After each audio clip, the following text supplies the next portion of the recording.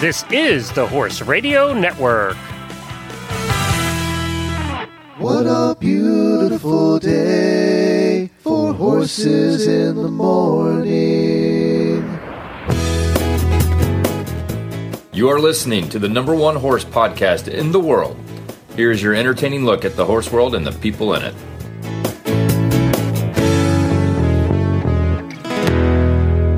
Good morning, everybody. I am Glenn the Geek in Ocala, Florida. And I am Jamie Jennings, and I'm in Norman, Oklahoma. And let's see, this is Horses in the Morning on the Horse Radio Network. It's June 15th, episode 2954. Good morning, horse people. Big Wednesday, the day you face your own biggest challenge. The day you risk it all.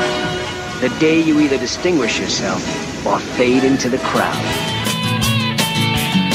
Hang on, we're hitching a ride. Daddy, I want another pony.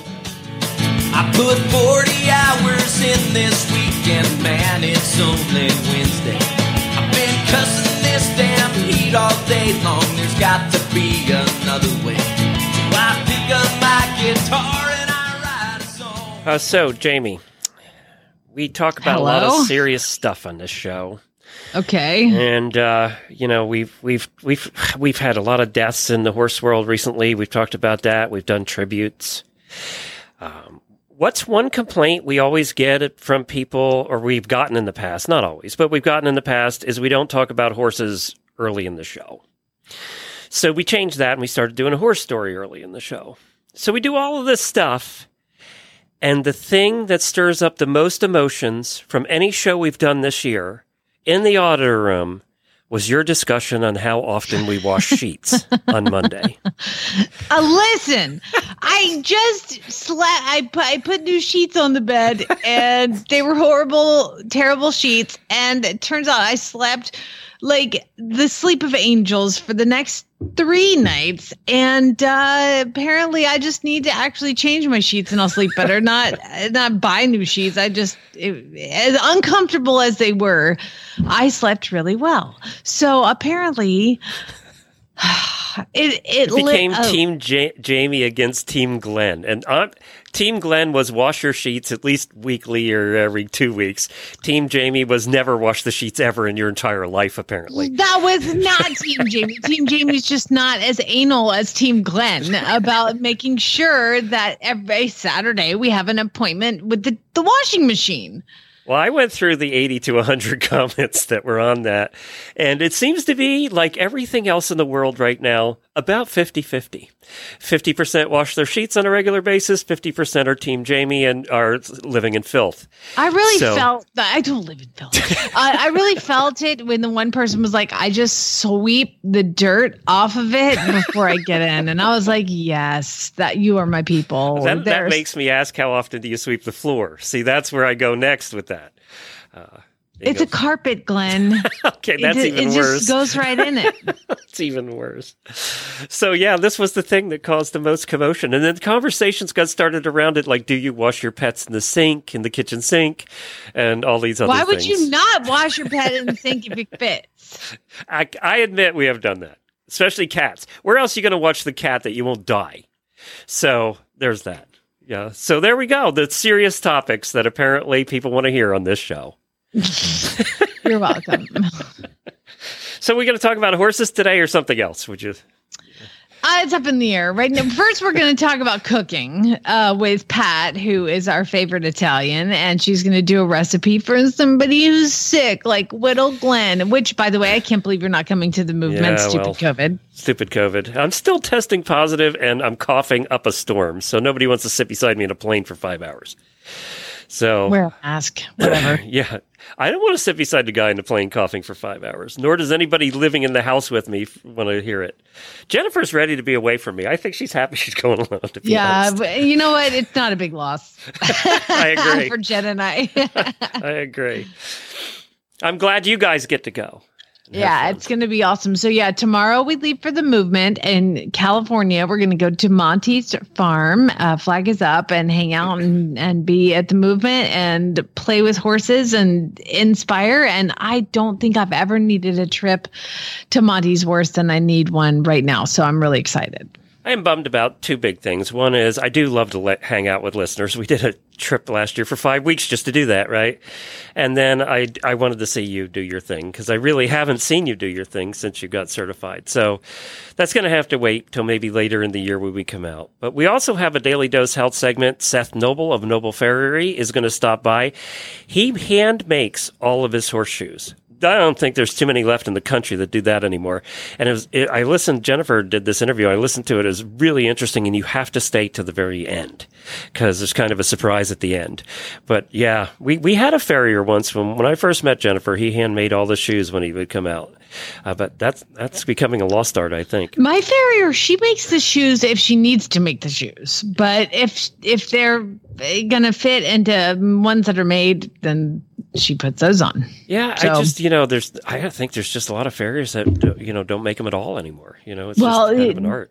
If you want somebody like who's going to be able to do that, you look for a certified journeyman farrier. And we actually interviewed my farrier on here a while ago. Her name is Mackenzie Lawson. So you can go to Horses in the Morning and search for that. And it's a chick who's certified journeyman, and they do competitions and make shoes for competitions and special shoes. It's pretty cool. So I'm excited to hear this interview. We had the draft horses then, and he used to make the draft horse shoes, and that was a piece of steel.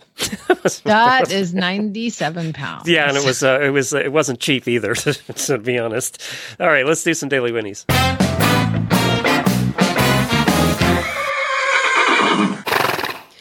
We got some birthdays. Happy birthday to you. Here's some auditor birthdays. Nick Hayes, Mary Ellen Murphy, Misty Whitehouse, Robin Donahue, who had a big surgery the other day. We're thinking about you, Robin. Hope you're getting better every day. And Heather Lindroth. Happy birthday to all of you. A whole bunch this time. I tried to go through the weekend so we wouldn't miss anybody. I hope I accomplished my goal. Probably not. Well, I would like to give my Daily Winnie out to the brand new adopter of True Grit, Christine in Oklahoma. John Wayne got a home? Oh, yeah. True Grit is going to Ocala, Glenn. Really? He's going to be neighbors with you. John Wayne's coming to Ocala. Yes, I'm very excited. He was just, and it's funny. This is just a testament to how great Horse and Hound is. So the more I sat on him, the longer I sat on him, he just, he's number 102, okay, of horses that I've restarted from Horse and Hound. And when I would sit on him, I just, his ears would be half back, not pinned, but kind of half back. And he never seemed to super relax when I was riding him.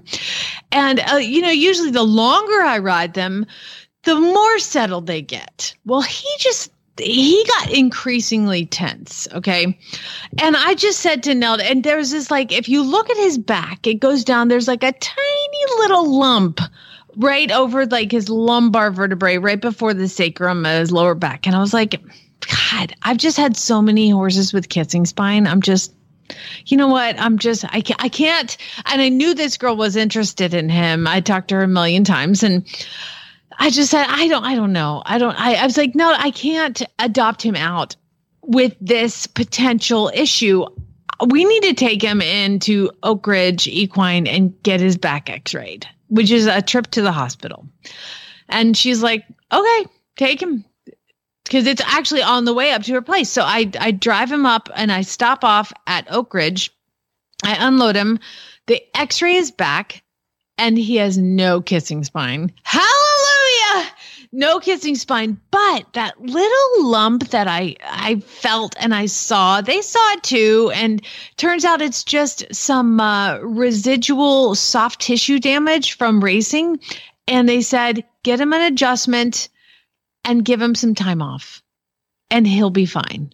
So I called Christine down in Ocala and I was like, did you need time off? She's like, I'm not going to restart him until at least the fall. So that's perfect. So the right horse went to the right owner and I'm really excited. And I'm just so grateful to Horse and Hound. I could have just sent the horse down, but I didn't feel 100% about it. And neither did Horse and Hound. And they pay for those x-rays. And I just cost them a lot of money. And it turns out it's fine, but I can sleep better and they can sleep better. And the new adopter after can sleep better. So I'm just stuck on the fact that you went to the vet and nothing was wrong.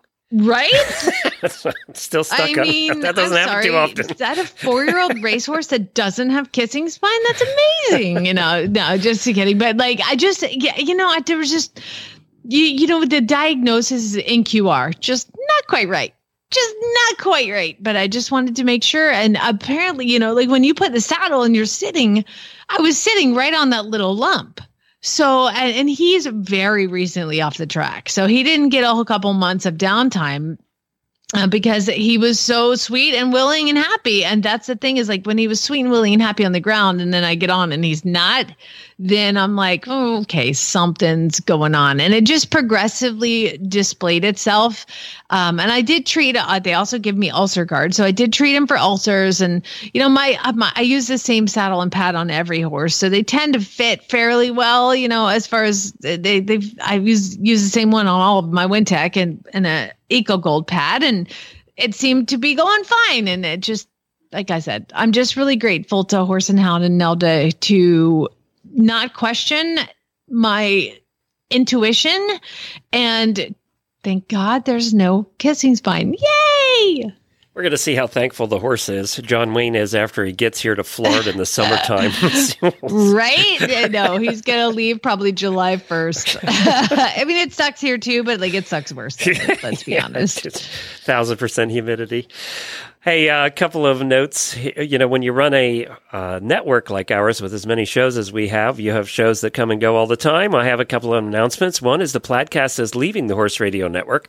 They're still going to be around. They're run by the Plaid Horse Magazine. They're just taking it off on their own, going to do their own thing with it. So if you subscribe to the Plaid Horse on any player, it's just going to still be there. There won't be any change for you at all. If you listen to the Plaid Horse on the Horse Radio Network All Shows feed, yes, we have one of those every episode of every show, then it won't be there anymore. So you'll have to subscribe there. And one leaves and one comes. We have Heather Wallace and Natalie Keller Reinhardt, who are authors, big authors in the horse world, and they wanted to start a show. And this has been one of the most requested shows that we've gotten. We've always had the requests from 40, 50-year-old women who are getting back into horses and all the struggles that go with that. And that's the kind of show that Heather and Natalie are going to do. They put out the first episode of Adulting with Horses, it's called. This is a not safe for work show because Jamie's hung out with Heather and we might have drank together. Yeah. Heather is not safe for work on a good day. So, so this is an adult show meant for adult women. Does it have like one of those ratings? It's going to be rated as, it's not rated family friendly in Apple. No, it's rated as adult. So, wow. so yeah, if you want to take a listen to that, it's called Adulting with Horses. It's showing up on almost all the players now. It's going to be in the All Shows feed for Horse Radio Network, and it'll be on our player at the end of the month update when we do the update at the end of the month. So if you listen on the Horse Radio Network app, it will be there as well. But the first episode's out. These two are a lot of fun. I've known them for years and years and years, and I'm so happy that they're bringing the show out here on the Horse Radio Network. So congratulations to those two for doing that. And that answers a need that a lot of our listeners have had.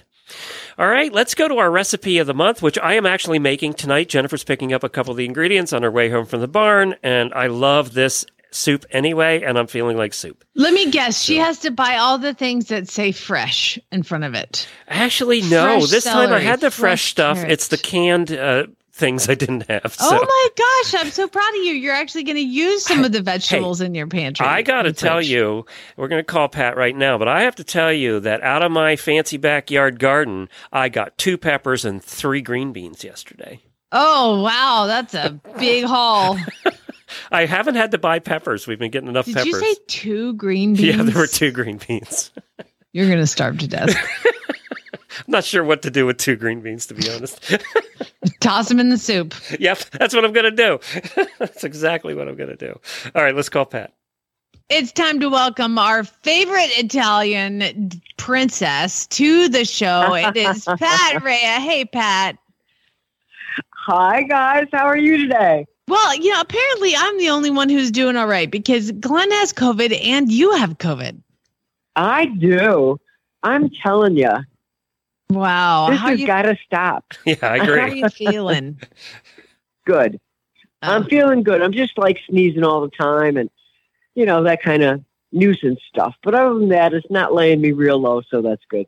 That's good. Well, you've got a recipe today that is the COVID fighter, and I would even recommend quadrupling the number of garlic cloves that you're going to put in just to push it on out. Well, we're going to do, it's pasta e fagioli. Did I say that right? Pasta fagioli. That's right. You did. Pasta fagioli. Because no matter what Dean Martin tells you, there is no zool in pasta fagioli. There is no pasta fazool. That doesn't exist. It's pasta e fagioli, which literally means pasta and beans. Fagioli means beans.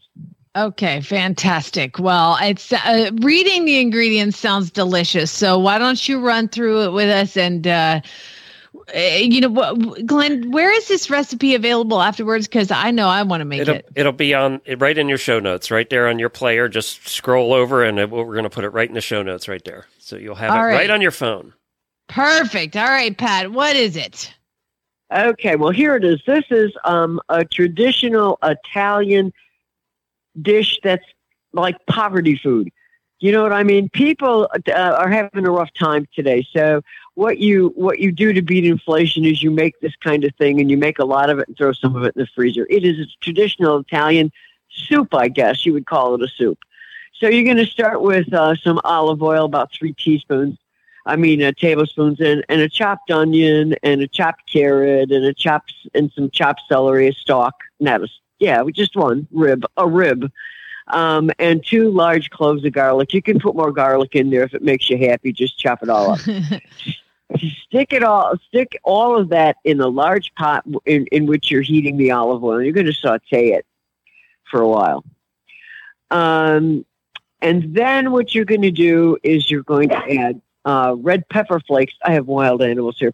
Red pepper flakes, sometimes chili flakes. Depends on how hot you like it. We don't like it real hot, but we like it to have a little bit of taste. Yeah. And you're gonna throw in some Italian seasoning. The typical Italian seasoning that you get in in a jar, right, or in a container. Yep. And then you're going to saute that for a while, just to mix it all together. Now, here's the thing that you're going to love, Jamie. Okay, you can use chicken stock. 6 cups of chicken stock, chicken broth, right? That you get in the little container, the little box, right? Or if you want to make this a totally vegetarian dish, you use vegetable stock. Cool, I love it. And that's six cups of that. So you want to cover all this stuff with it, and you want to bring it. And you want to throw in some diced tomatoes. You can use fresh tomatoes, but I generally use the ones that come in a can that are mixed with garlic and parsley. They're just like, it's a 15-ounce can. It's a little can. Your store brand is probably your best bet. Okay. And so you throw all that in the pot and you let it all cook for a while. Okay. You bring it to a boil, and then you take it down to a strong simmer because you're going to put your pasta in. This calls for what is generally called ditalini pasta. Those are those little tiny pastas. They have little holes in them, but they're little tiny. They're short. I don't like those. I don't use them. But traditionally, that's what you put in a pasta fagioli dish. I use little shells, the little tiny ones. And it just makes it for a nice, gives a toothsome taste in your mouth feel, as opposed to the other pasta, which I don't care for very much. Anyway, you're going to get it into a strong simmer. You're going to throw in about a half a pound of those little shells, and you're going to cook them. Keep them going, keep it simmered until they're al dente. Al dente means, a lot of people are hearing this term a lot. Al dente means to the tooth, to taste. Dente, the tooth, right? So when something is al dente, you want it to be a little bit chewy. You don't want it mushy. You don't want it hard. You want it al dente. And so you cook your little noodles in the soup that you've made, right? And the last thing that you add is a can of cannellini beans. Okay? It's a 15-ounce can. And those are those little white beans. They're the kinds of beans that are traditionally used in pasta fagioli. I throw those in last because I don't want them to get mushy. And then you're going to throw in some parsley. And I would cook it just a little bit more. You're going to drain the beans right before you put them in the pot. And just let it cook a little bit so that everything gets the flavor. Just simmer it a little bit so you get the nice taste. And then you just add your salt and pepper to taste in the pot. Keep tasting it.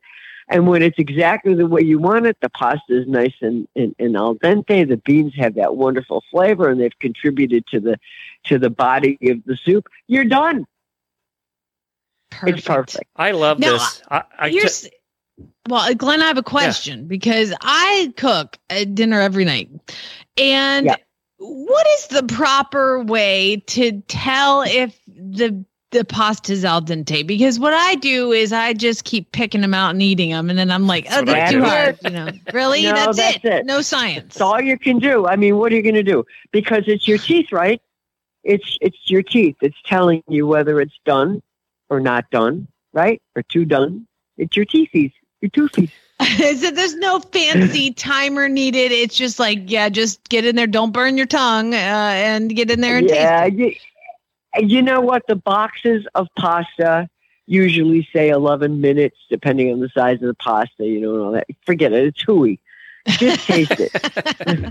The hard part, using gluten-free pasta is tough because it goes from being al dente to mush in about 10 seconds. Yeah, real quick. Yeah. Real quick. So what I do with stuff like this for using gluten-free pasta is I'll make it and then I'll cook the pasta actually separately and I throw it in at the last minute because otherwise it's just going to be mush. I mean, there's no accounting you can for do taste. that too. Ignore him. That is ridiculous. Well, no, but you can do that too. You have to because sometimes I'll even cook the pasta separate and throw it in the soup later, just so that it doesn't get overcooked or undercooked. Good call. Yeah. Now the other thing is, a lot of people pick on Olive Garden, but I learned to like pasta fagioli. Now they use hamburger in theirs, but I like pasta fagioli. I learned to like it there, and then I got their recipe, and I have made that several times.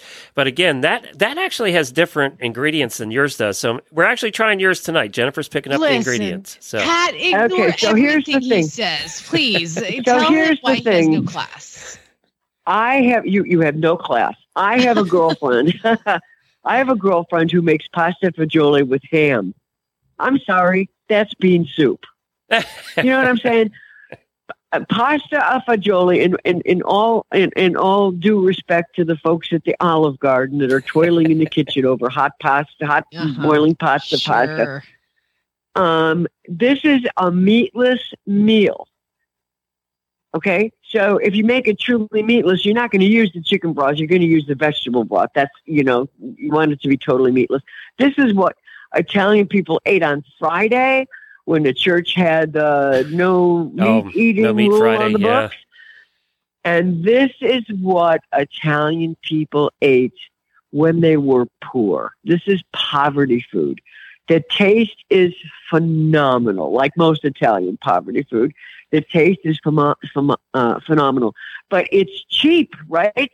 It's pasta and beans. Yeah, it's a little bit of vegetables. You can't get much cheaper than that. Yeah. Right? Amen, sister. Well, I'm trying it tonight, so I'll see if it's better than Olive Garden's. That's going to be the test. Oh, I think you're going to love it. And you know what? Here's the deal. When I make this, it's not that it's terribly time consuming, but I have to give it to everybody. I have to give some to my Uncle Jack, who is in his 80s and nobody cooks this stuff for him anymore. And my girlfriend Gracie, who would never in a million years dream of doing this herself. So I always make a double or triple batch and I throw what's left in the freezer. And it's nice, to be able to haul it out of the freezer, have a nice, chunk of crusty bread. You can even put cheese on this, grated cheese, while you're eating it. And it's fabulous. It's a fabulous staple to keep in the freezer. I have a question. When you put soup in the freezer, what kind of container do you put it in? I just use a regular plastic freezer container. Okay. It's never in there that long, if that makes any sense. Jennifer puts it in the baggies, and in single You can serving do that size. too. Yeah, that's what she Yeah, does. it'll take up. To be truthful with you, the baggie is going to give you more room in the freezer. That's why she does it. It lays flat. Yeah. Yeah. But like I said, it's not in there that long. Okay, then my last question for you is to settle the argument that Glenn and I've had for years. I think that microwaves are the devil, because why is my food hot and the walls of the microwave are not? Like, it's injecting cancer into your food. All right, Pat, when you reheat this, do you put it on the stove or do you stick it in the microwave? What do you do? I put it in a pot. Amen. And I cook it on the stove. You guys are I heat it time on the wasters. stove. And here's the reason. Here's the other reason. It gives it a different taste. You have a different taste when you're thawing out and reheating it in the pot. It just does. Plus, you're not gonna, if you're reheating it, your pasta is not gonna commit suicide. You know what I mean? Is It's one not problem gonna with the microwave. So you're right about that. You're right. Oh my God. Fantastic. You don't want to kill the ingredients. Where can people learn more about you and see your books and see your poems and all the things? You can go to Facebook. You can look at What Italians Really Eat. That's got a lot of the recipes on there. And also PD Rhea Poetry. They can read my poetry if that makes them happy. And otherwise, I'm on Facebook. I'm everywhere. I'm real easy to find. All right. Fantastic. Pat Rhea, thank you so much for joining us. We love you, or at least I love you. Glenn is. I love you too. So I do. glad. I love Pat. I know. Listen, feel better, Glenn. You too. Huh? You too. And everybody else with COVID right now. Yeah, really, really. Bye, you guys. Bye, Have a Pat. fabulous day. Bye. Bye. Have you ever tried gluten-free noodles? Yes, I bought them by accident. There are good ones and there are bad ones, but they're so hard to cook because they're either too chewy you can't eat them, or they're mush. I mean, there's a fine line. When I say this 30 seconds, it's about 30 seconds that it goes from one to the other. They're so tough to cook with. Anyway, this health segment today is brought to you by Daily Dose Equine, a non-GMO core nutrition for horses and ponies of all ages. Jennifer got to catch up with Seth Noble. He makes all of his own horseshoes, which is kind of interesting today.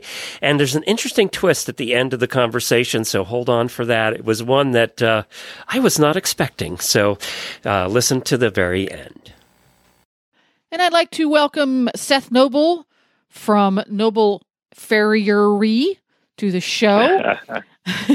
He's a newbie here on our podcast, so he was silly enough to say, sure, I'll do an interview with you. So Seth, tell us where you are based out of. Our business is based out of Seattle, Washington. We serve all the surrounding communities, Northwest, East, and South. So when did you get into farriery? Was this a career that you started into early on? I went to a horse camp when I was little. My parents, for some reason, thought it'd be a good idea to send me, and it turned out to be my love. And I learned that being a cowboy wasn't going to pay me very well enough for a family, so I had watched some cowboys shoe their horses, and it looked really interesting and a great way to be around horses and make a living, those were my goals at the time. So as soon as I learned that I could go to horseshoeing school, I found out right away and loved it, and started my business at Ellensburg. Met my wife there. She wanted to move to the big city, Seattle, and so we did, and it was a great thing for my business and for my education. Farriery, like so many careers, is a constant and continuing learning process, is it not?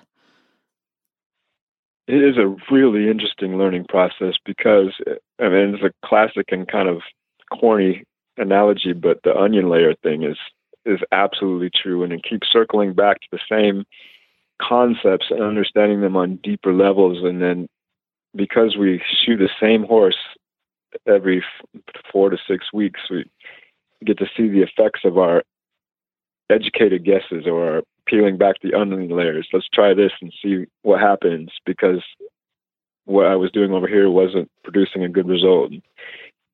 It's an amazing thing that every 6 weeks, and I'm not even joking, for the past 26 years, every 6 weeks I can see improvement and more depth of knowledge, and I see more patterns in the horses that I need to figure out. And it's a kind of an amazing thing to watch a pattern, get it figured out, how to address it, what's the best way to treat it, and then another pattern will emerge that you realize was there all along, just didn't see it.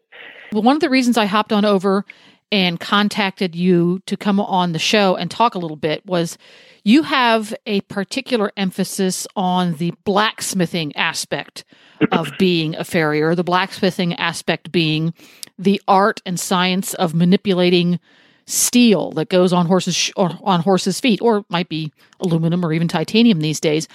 What got you interested in developing that skill? Well, I noticed about 10 years into my business that I wasn't 100% happy with the fit that I was getting on the shoes and the nailing opportunities, we call them, but like where the nail holes lined up wasn't specific to that horse. So sometimes it made me a little nervous, or because it was too close, or it was too fine for a particular horse. So I knew if nailing it it would split the wall out, basically, that kind of thing. I noticed a bunch of other things that I felt like I was compromising on by not making my own shoes. And so I also realized that the blacksmithing part is a traditional and old part of horseshoeing, and it allows us to be really versatile and really custom for each horse. And of course, I knew it was something that I needed to learn and master if I was really going to call myself a professional or any kind of master of horseshoeing. It was an aspect that I needed to be really good at. So I started making them and learning. I just dove in and I loved it. And it actually satisfied a big artistic need for me in my spirit. And I loved the results, being able to fit the heel where I wanted to fit it and put the clips where I thought they needed to be, the nail holes as fine or coarse as I thought they needed to be for that particular horse at that time. And so over the past 12 years, I've gotten a lot better at it and faster, and it just allows me to be so particular to every horse. I don't think it's 100% necessary for all horses, but it also allows me to not carry as much inventory in my van. I can go out every day to shoe with 4 pieces of steel, 4 bars of steel, because I work on 4 to 5 horses a day. And that's all I need, because I can cover every size, every nail hole. That's an interesting point. You're right. You can take that piece of steel and make it fit. Right. I can fit every horse. I make a bar shoe, I make whatever needs to be made. So in that sense, it makes it very minimal and simplistic, and also specific. And horses change a lot, so that being able to fit like a low foot big and a high foot smaller and that type of thing or fit a medial wall with a fine nail line and a lateral wall with a coarse nail line has been really helpful to me. So you talk a lot about nails and fitting. Explain to me and us, for those of us who are not farriers, why it makes a difference, what a coarse or fine nail is and why it makes a difference. Well, ideally, the nails have a very specific place that they will be driven, and that will be just on or to the outside of the white line, which is the junction between the sole and the hoof wall, if you're looking at the bottom of a horse's foot. And if you drive that nail too far in or inside the white line, you have a risk a big chance of hitting sensitive structures, which is called quicking. And that the horses don't like that. If you drive the nail too far outside of the white line into the hoof wall, kind of like driving a nail through the edge of a piece of wood, it will split it out. And so the strongest place to drive a nail is right along to the outside edge of the white line. And because horses vary so much in their hoof wall thickness, it's not always easy to find a particular shoe that has all the dimensions that you would want, that also has the nail line that allows you to drive the nails in the strongest, safest part of that horse's hoof. So by making them myself, I can have whatever dimension or width of steel I would like for that shoe, and I can make the nails fit exactly into the strongest part of that horse's hoof. So it's just being able to really customize the fit, not just the fit in that the circumference of the shoe exactly matches the circumference of the hoof, but the fit in that the attachment points, the nails, those are a precise fit as well. Well, that would make perfect sense, because one of the most common issues that we all deal with as horse people, and the farriers get to deal with it especially, are those splitting hoof walls. So being able to get that nail exactly where it needs to be and reduce that splitting to its minimum. As a farrier, why would you say to the owner, I would like to make your horse's shoes by hand versus getting something that's been pre-manufactured? Because they want to control the factors. The specific factors would be size, and dimension, and nail holes. Mm-hmm. That would be the reason. Like every horse, to me, is appropriate for that. Honestly, just because it can be so custom to that horse at that time that they're all basically good cases to make your own shoes. Do you carry different types of bar steel, ones that are pre-fullered, or is it always just plain flat steel so you can pick and choose exactly what you want to do to every shoe? Both. I carry two different profiles, right? One is just a flat bar, and I carry that in typically two dimensions, 7/8 wide and 1 inch wide. Oh, that's a big shoe. You must You must work on big warm bloods. Am I guessing right? Yes, I do. Yes. And then I also carry concave steel, which most farriers are familiar with, which has the groove that runs down the center of the entire bar. Mm-hmm. And it's pre-made, and it's got a beveled edge that goes to the inside of the shoe that is also pre-made.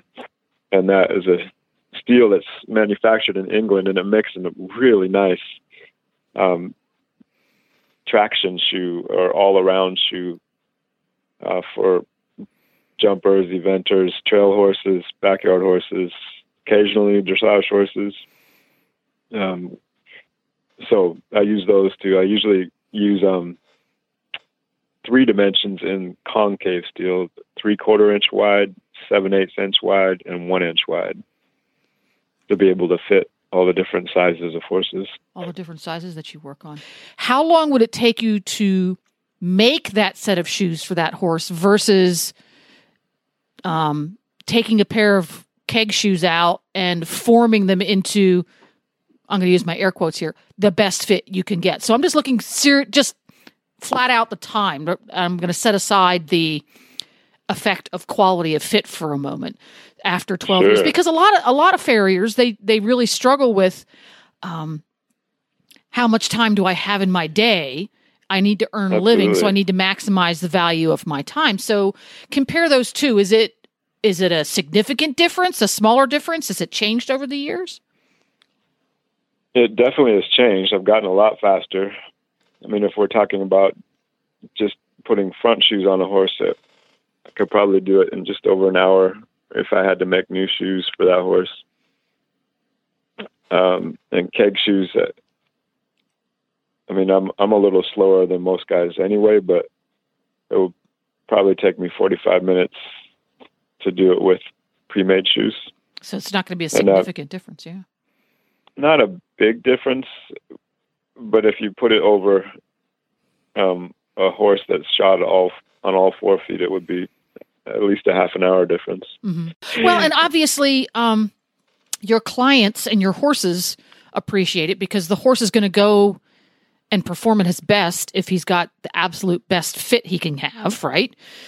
Absolutely. The riders notice that, and from personal experience, even at the lower level that I ride, a horse, when his shoes are fitted well or his feet are well balanced, et cetera, you can feel a difference in how that horse performs. So obviously they see that value. So we're going to circle back a little bit towards the beginning. When you went to farrier school, was there any emphasis at all or any classes that you took or courses that you took that dealt with creating shoes from scratch, or how much forge work did you get when you were in school? Yeah, I thought my school was pretty good as far as that went. We did forge every day, and all the forges area was open 24/7. So I would often practice at night and on the weekend. And we were encouraged to. We could use as much steel as we wanted. So I did get a good start as far as that goes. Of course, when you get out into the real world, and you're under pressure, and you know your client's paying you for the horse, it's a little different. But yes, we had a lot of opportunity to learn and practice. It's interesting though, because you get out into the real world and you learn that a lot of the stuff you were doing was wrong or backwards, or it could be better. So yeah, but that's how it goes. The really interesting thing that we keep hitting on without knowing it, and that I have learned that over the course of these 12 years of making shoes, is how important the trim is. And that is really kind of paradoxical to me to learn this, but as in learning and putting myself through the rigors of and the time and effort that it takes to make shoes for this long every day for every horse, I have come to realize how important trimming is, and that is where most of the mistakes are made. So it's really interesting that the blacksmithing aspect has taught me the trimming aspect. Throwing it down, Seth. Yeah, isn't it fascinating and worth talking about? So my business actually is based on how we trim. The fact that I make shoes, I do think it helps my horses, and I have horses competing at high levels. Like one of my clients was on the Olympic short list, and she is amazing. But so I do think that they help, and I love being able to fit custom. But the way I trim has evolved so dramatically and so beneficially because of hand making shoes. So it's an interesting paradox. Thank you very much, Seth, for spending a little time with me and taking a little bit of the mystery out of the art of blacksmithing as it applies to farriers in this day and age. For somebody who is curious about what you do, they want to speak with you about your work in the Northwest, learn a little bit about your business model, where can they find you online? NobleFarriery.com. That's farriery. There you go. Which is the correct term. Horses. That's right. Right. Good for you. Exactly. Daily Dose Equine offers a full line of handcrafted horse feeds to maximize the health and performance of horses and ponies of all ages. Each custom feed has been developed with whole grains and non-GMO ingredients to eliminate the risk of herbicide contamination. They are horse people themselves and have seen firsthand the difference that superior nutrition can have in our equine partners. We invite you to learn more about Daily Dose Equine's origin, their origin story, and find a formula that's perfect for your equine partner at dailydoseequine.com. Now, before we get to weird news today, I just wanted to let all the auditors know that there will be a post show, and apparently Jamie has some drama. I know that's a surprise to everybody, but and it wasn't me. I didn't do it. I was just a witness. Okay. We'll talk about that in the post show. Time to learn why some days you're embarrassed to be part of the human race in Jamie's Weird News. Well, this first story will make you proud to be a member of the human race, sort of. So these are weird news stories that are submitted by our listeners because, like, say you read a news story and you're like, wow, that's really weird. Then you email that to me. Email the link to me, jamie@horseradionetwork.com, and email me the link and put weird news in the subject line. Now, I've got to clarify. Don't email me bad ads. Those go to Jennifer@horseradionetwork.com. Another J, different name. So first we're going to start out we're going to go to Morogoro, Tanzania. Wow, okay? wait, that's a first. Yeah, we have never been to Tanzania for weird news, but they are doing something really, really sort of cool. They are teaching animals to go into earthquake debris wearing tiny backpacks, and they're carrying walkie-talkies.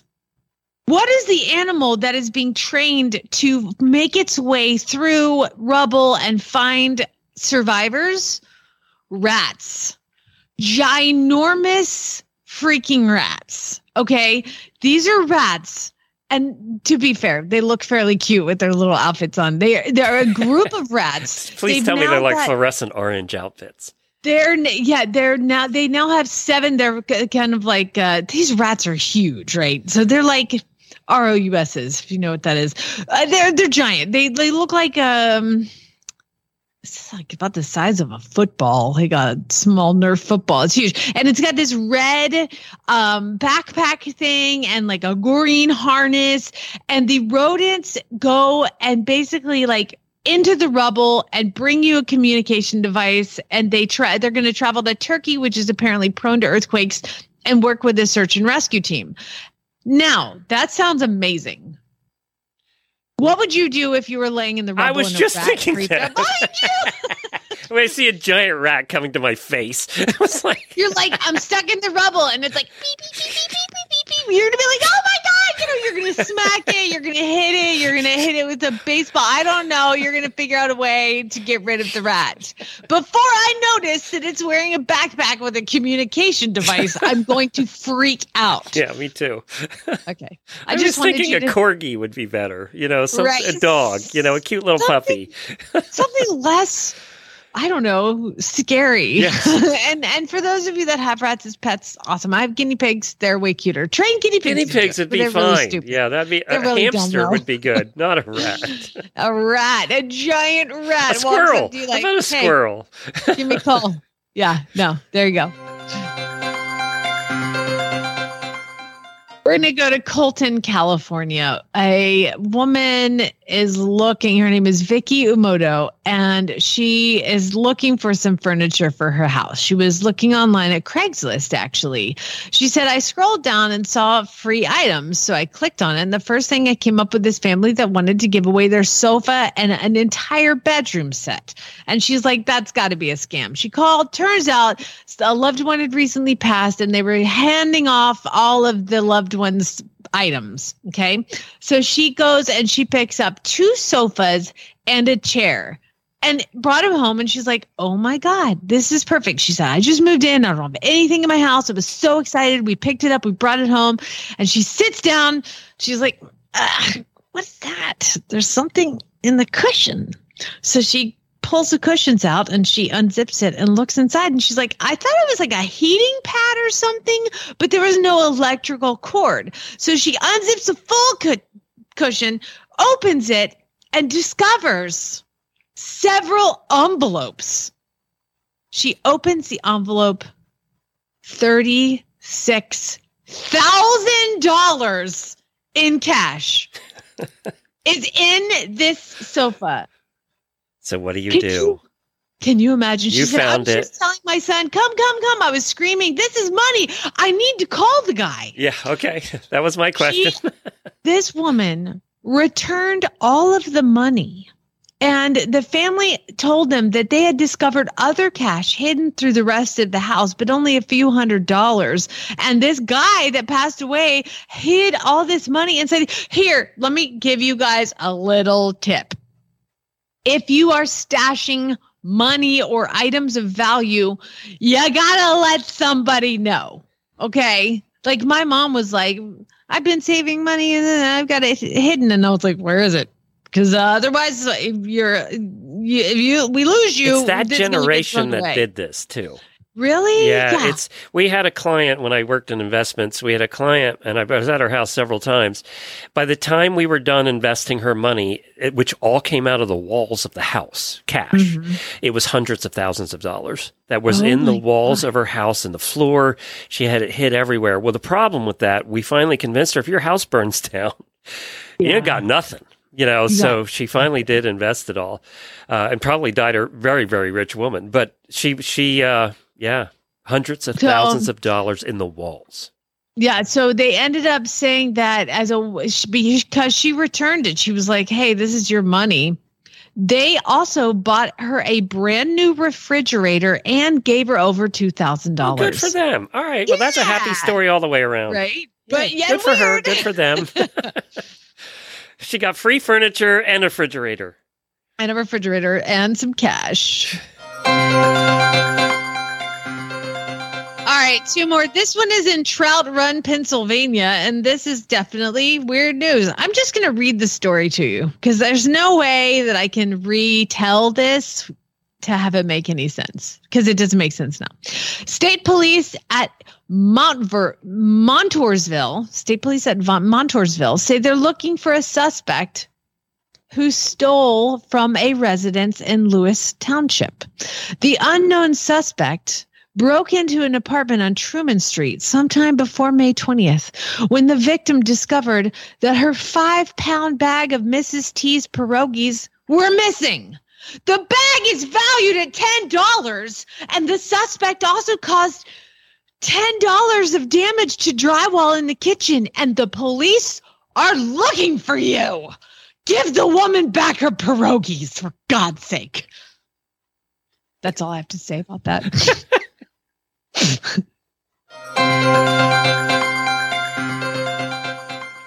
Well, where do we have to end, Glenn? Oh, we were going to be so good without Oklahoma and Florida today. Today, we're going to end in Florida. I know it's weird. Okay, picture this. It's a warm June evening. It's at the Mineral Springs Motel in North Springs, Florida. And there's a maintenance man. His name is Ray Schott. He's having a smoke break in the motel courtyard at midnight. And down there's like a shell path that winds around through the courtyard. And he sees a dog. And it's like a dog that's on a long leash, and it's coming from under the bushes. What does Mr. Schott do? He does nothing. He just kept on smoking. Except he decides to get up. And he's like, all right, I'm done. Get back to work. And he walks right down the path. Now we're concerned about the dog. Yeah, it was dark out, Ray. It's dark. It's not a dog. You're in Florida. What happens? He gets half of his leg bit out by the fact that it's a freaking alligator. An alligator is in the courtyard, and he's like, I'm just going to have a smoke break and go back to work. Turns out it was too late when he realized it was a gator. It ripped a chunk of tissue off of his right leg. They ended up having to call a sergeant, and he jumped in the middle of the back of that gator, folded him up, taped him into a ball. These Florida people, man, they're bad A. Like, what is happening? We talked to Wendy. You weren't here. Wendy has a company that removes the alligators from her pond. Yeah, they show, and it's wonder how they show up. Your pond's not near anything else, and yet the alligators still arrive somehow. It goes on to say that there are 1.3 million gators in 67 counties of Florida. And there are no, quote, less populated areas for alligators. It says here, everywhere a gator can live, a gator does live. There are that many gators. Yeah. My old neighborhood, they would show up every once in a while, and it's like, does a bird drop them here? I mean, how do they get here? I know, right? I mean, it was in the courtyard, so like it had to get into the courtyard. Think about that. Weird. Jeez. All right, that's it for today. Thank you, everybody. Wait. Yeah, I am so sorry. I did not tell you that these weird news stories, by the way, I had 10 million of them because it's 2 weeks worth. April, Cynthia, Laureen, Allison, Jenny, Aaron, Debbie, Nikki, Jolyn, Glenn, and I both found them. Danielle and Rochelle all sent me weird news stories, and I'm sorry if I forgot anybody else. Love you guys, mean it. Thank you for contributing to this awesome segment. We appreciate it. And we'll be still here for an Auditor Post show in a few minutes. Now, for the rest of the week, we're dark tomorrow. And then we do have a replacement show finally for the third Thursday of the month, starting next month. We'll talk about that. So every Tuesday and Thursday, we'll have shows again. And also Friday, we're going to have a best of for you because we were all supposed to be in California. And Glenn's just going to be on the microphone coughing. I'm going to be just going to be by myself coughing. And then hopefully Monday, we bring you some interviews from Flag Is Up Farm on Monday's show. But that's it for this week. Thank you so much, everybody. Appreciate it. And we'll see you. Listen, if I tell you nothing else, bring back the pierogies, okay? I just want the pierogies back. Spade neuter gallon, everybody. My quote of the day, the best preparation for tomorrow is doing your best today. You almost forgot your quote. I almost did. Auditors, thank you. Thank you for playing along and making Monday's show so fun with all of your arguments about washing or not washing. Some of you are just disgusting. I'm just going to throw that. Those are my people. Apparently, I do love the ones you that, and like, I love the two. I think 2 or 3 people were like, I have them done every week. And by the way, I have a cleaning lady who does it. So I wrote down the names of everybody who doesn't wash ever, and we're not stopping there on the next road trip. I have a blacklist of places we're not going on the next. I'm just kidding, everybody. I'm just kidding. Yeah, we bypassed Jamie's house. But okay, we'll stay in the tent. Now you all know why we bring our own bed. So there you go. So you have drama. What's your drama? What's going on? So just real quick, today Lucas was supposed to get in the car and drive down to Dallas. Lucas is on a baseball team, and there was one kid on a baseball team that he became friends with, and they invited him to go down to Dallas, which is like a 3-hour drive. Head down to Dallas and go to the Texas Rangers game. Oh, that's cool. Which is at 1:00. Yeah, I mean, that's awesome. And then they said, we'll pick him up at 9 and we'll bring him home at 9. Perfect. Well, they had the All-Star game over the weekend, which, by the way, my kid was an All-Star. Thank you. So All-Star game, his other kid was also an All-Star. And so they're starting the game, and it is full sun.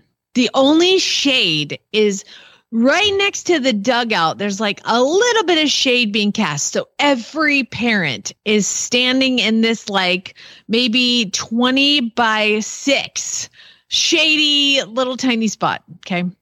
And the guy who's the dad of the kid who's supposed to take Lucas to the baseball game is talking to his dad. And I because I'm literally standing 30 inches from them, we'll call him grandpa and dad. And then we got kid.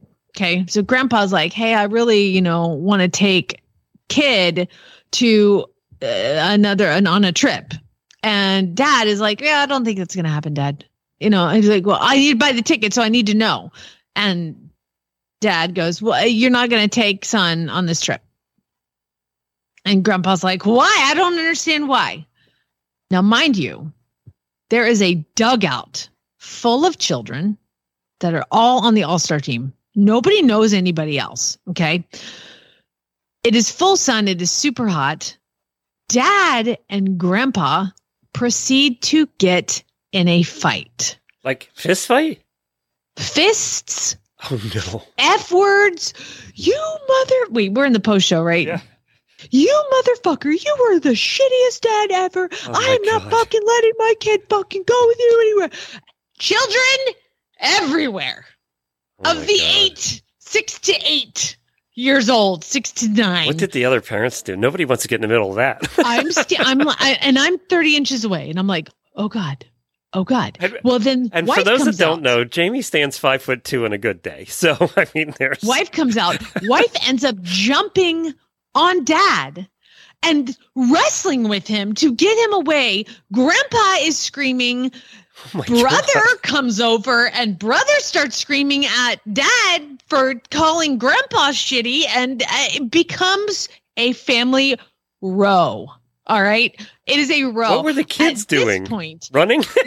At this point, the coach, who doesn't know these people because it's an all-star team, it's just like 2 kids from every team, is like, hey kids, we're gonna take the field. They're like, the game doesn't start for half an hour and it's super hot. Get out on the field. Fuck you, Dad. Fuck you, son. Dad, wife is jumping on the guy. This is Oklahoma, okay? All right, y'all. This is like some major shit going down at the thing. So at this point, I'm like, okay, I'm going to get, what do you do when dogs break up? You break up dogs with a water hose. So I'm walking in to get my son's water bottle to spray it on him. And then I'm like, you know what? Then my kid's not going to have any water. That doesn't seem fair. They've all gone out in the field. I'm just going to let this play out. And then mentally, I come to realize, holy shit.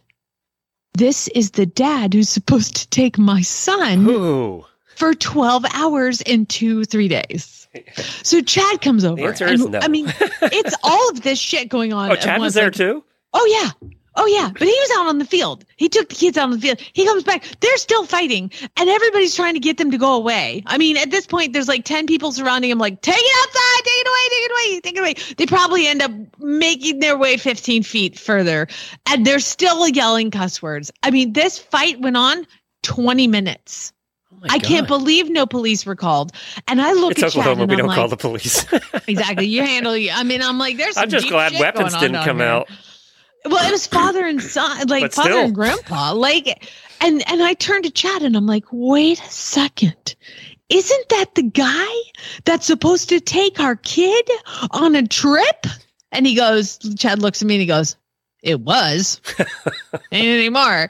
And I'm like, what the hell is going on? Poor kid. Ugh. Oh my God. So the wife, so they finally get out and the game starts and the game gets played and all these things. And he's back over. The grandpa's gone. Dad's over watching the game. Grandpa's sitting on the opposite side of the field. Everybody's still there. It's still hot. There's still tension. Wife comes up to me. Don't worry. Grandpa's not going to be on the trip with us to Dallas. Don't worry. Don't worry. And all I could think of was like, what if he gets cut off in traffic? Yeah. What is he going to do if somebody cuts in front of him in the beer line? Like, absolutely no fucking way am I letting my kid get in the car. What did you say? Crazy person. And I said, it looks like there's some pretty deep stuff going on there. Yeah. Okay. And then we get in the car and we're like, what are we going to do? Because I wasn't going to add fuel to that fire. She did jumped you. I'm like, what are we going to do? And so Chad's like, okay, I got to come up with a plan. But there's no way they can expect me to have seen that and put it, and he had to have come up to me and be like, oh, their grandpa's not going to be there, so it'll be fine. And so the next morning, Chad's like, tags him. This is Monday. And is super nice. He's like, they're such nice people until like, I don't know, they got mad. I was like, Chad texted me. He's like, thank you for the offer of traveling with you Wednesday. I think we're going to pass this time. If you've already bought the tickets, we'd be happy to, pay for them. Who suffers in this is their poor child.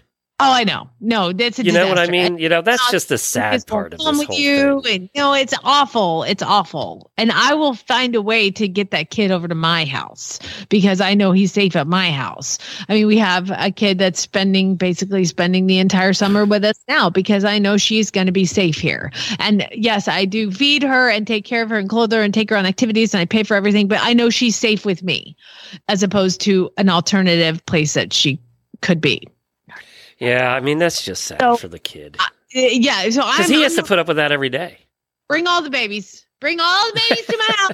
I'll feed them all. This reminds me, did you see the video that was going crazy on Instagram and stuff of the wedding in one of the countries in Europe? I don't remember where, Pakistan or someplace, where the bride and groom are on stage, and then apparently they're playing some kind of game. It was not in English, so I don't know. They're playing some kind of game, and the bride wins, and he hauls off and hits her. What? Right in front of you have to tag me in that. Everybody's there. He hauls off and hits her in the face. Closed fist. Okay. Well, and he stands there like nothing's wrong. The bridesmaids bring her off, and they continue like nothing's wrong. Oh. Can you imagine if it was your daughter and Chad witnessed that? But this is other countries where sometimes, you got to put the woman in their place. Yeah, and that's exactly apparently what happened. But if he's hitting her in front of everybody, imagine what's happening away from her. Oh, that poor girl. I know. It was awful. I mean, I watched it because it's Instagram. Never mind. Don't tag me in it. Yeah, it's Instagram Reel, so things come up, they just pop up, and you watch a whole bunch in a row, and then you see stuff you don't really want to see. But that was one I didn't really want to see. But it's just like, oh my God, are you kidding? I just can't imagine. First of all, if I had Jennifer like that, I'd be dead. If you hit Jennifer like that, there'd be 2 hits. You hit her, and then you hit the ground. Yeah, exactly. You hit a horsewoman like that, you're in trouble. Just, but yeah. So anyway, nothing like bringing down the post show. All right. Well, mine was funny, sort of. Sorry, you made it not funny. All right, I gotta go. I gotta take my horse to the vet. You gotta bring your kid to Dallas today to watch a game. I know. He's like, I don't understand why we can't go, and I was like, well, yeah, that's okay. True too. I'm to the point now where I'm gonna be honest with him, but I was like, just so you know, he had no clue that this was going on, which is fantastic that the coach and them are so quick getting them on the field that they didn't see any of it. And they put their back, they line up, their backs to the whole thing on the outfield. That was smart on the coach's part. Yes, the coach and the coach's wife. Because they're all volunteers, right? The coaches? Yep. And Chad was out there, and they were like, come on, kids, let's go. Line up, facing me. The whole thing. So they didn't even know. And I just said, hey, buddy, his dad showed a lot of bad behavior, and I feel bad for the kid, but I'm not going to feel comfortable with you. I was like, Lucas, I only have one of you, and I'd like to keep you around. Plus, I'm leaving town tomorrow, and I want to see you all day. I love you. There you go. That works. And they forget that pretty quickly. He's fine. He's totally fine now. He's got his other friend here. He's good to go. All right. Well, thanks everybody for listening. We appreciate it. All right. Bye.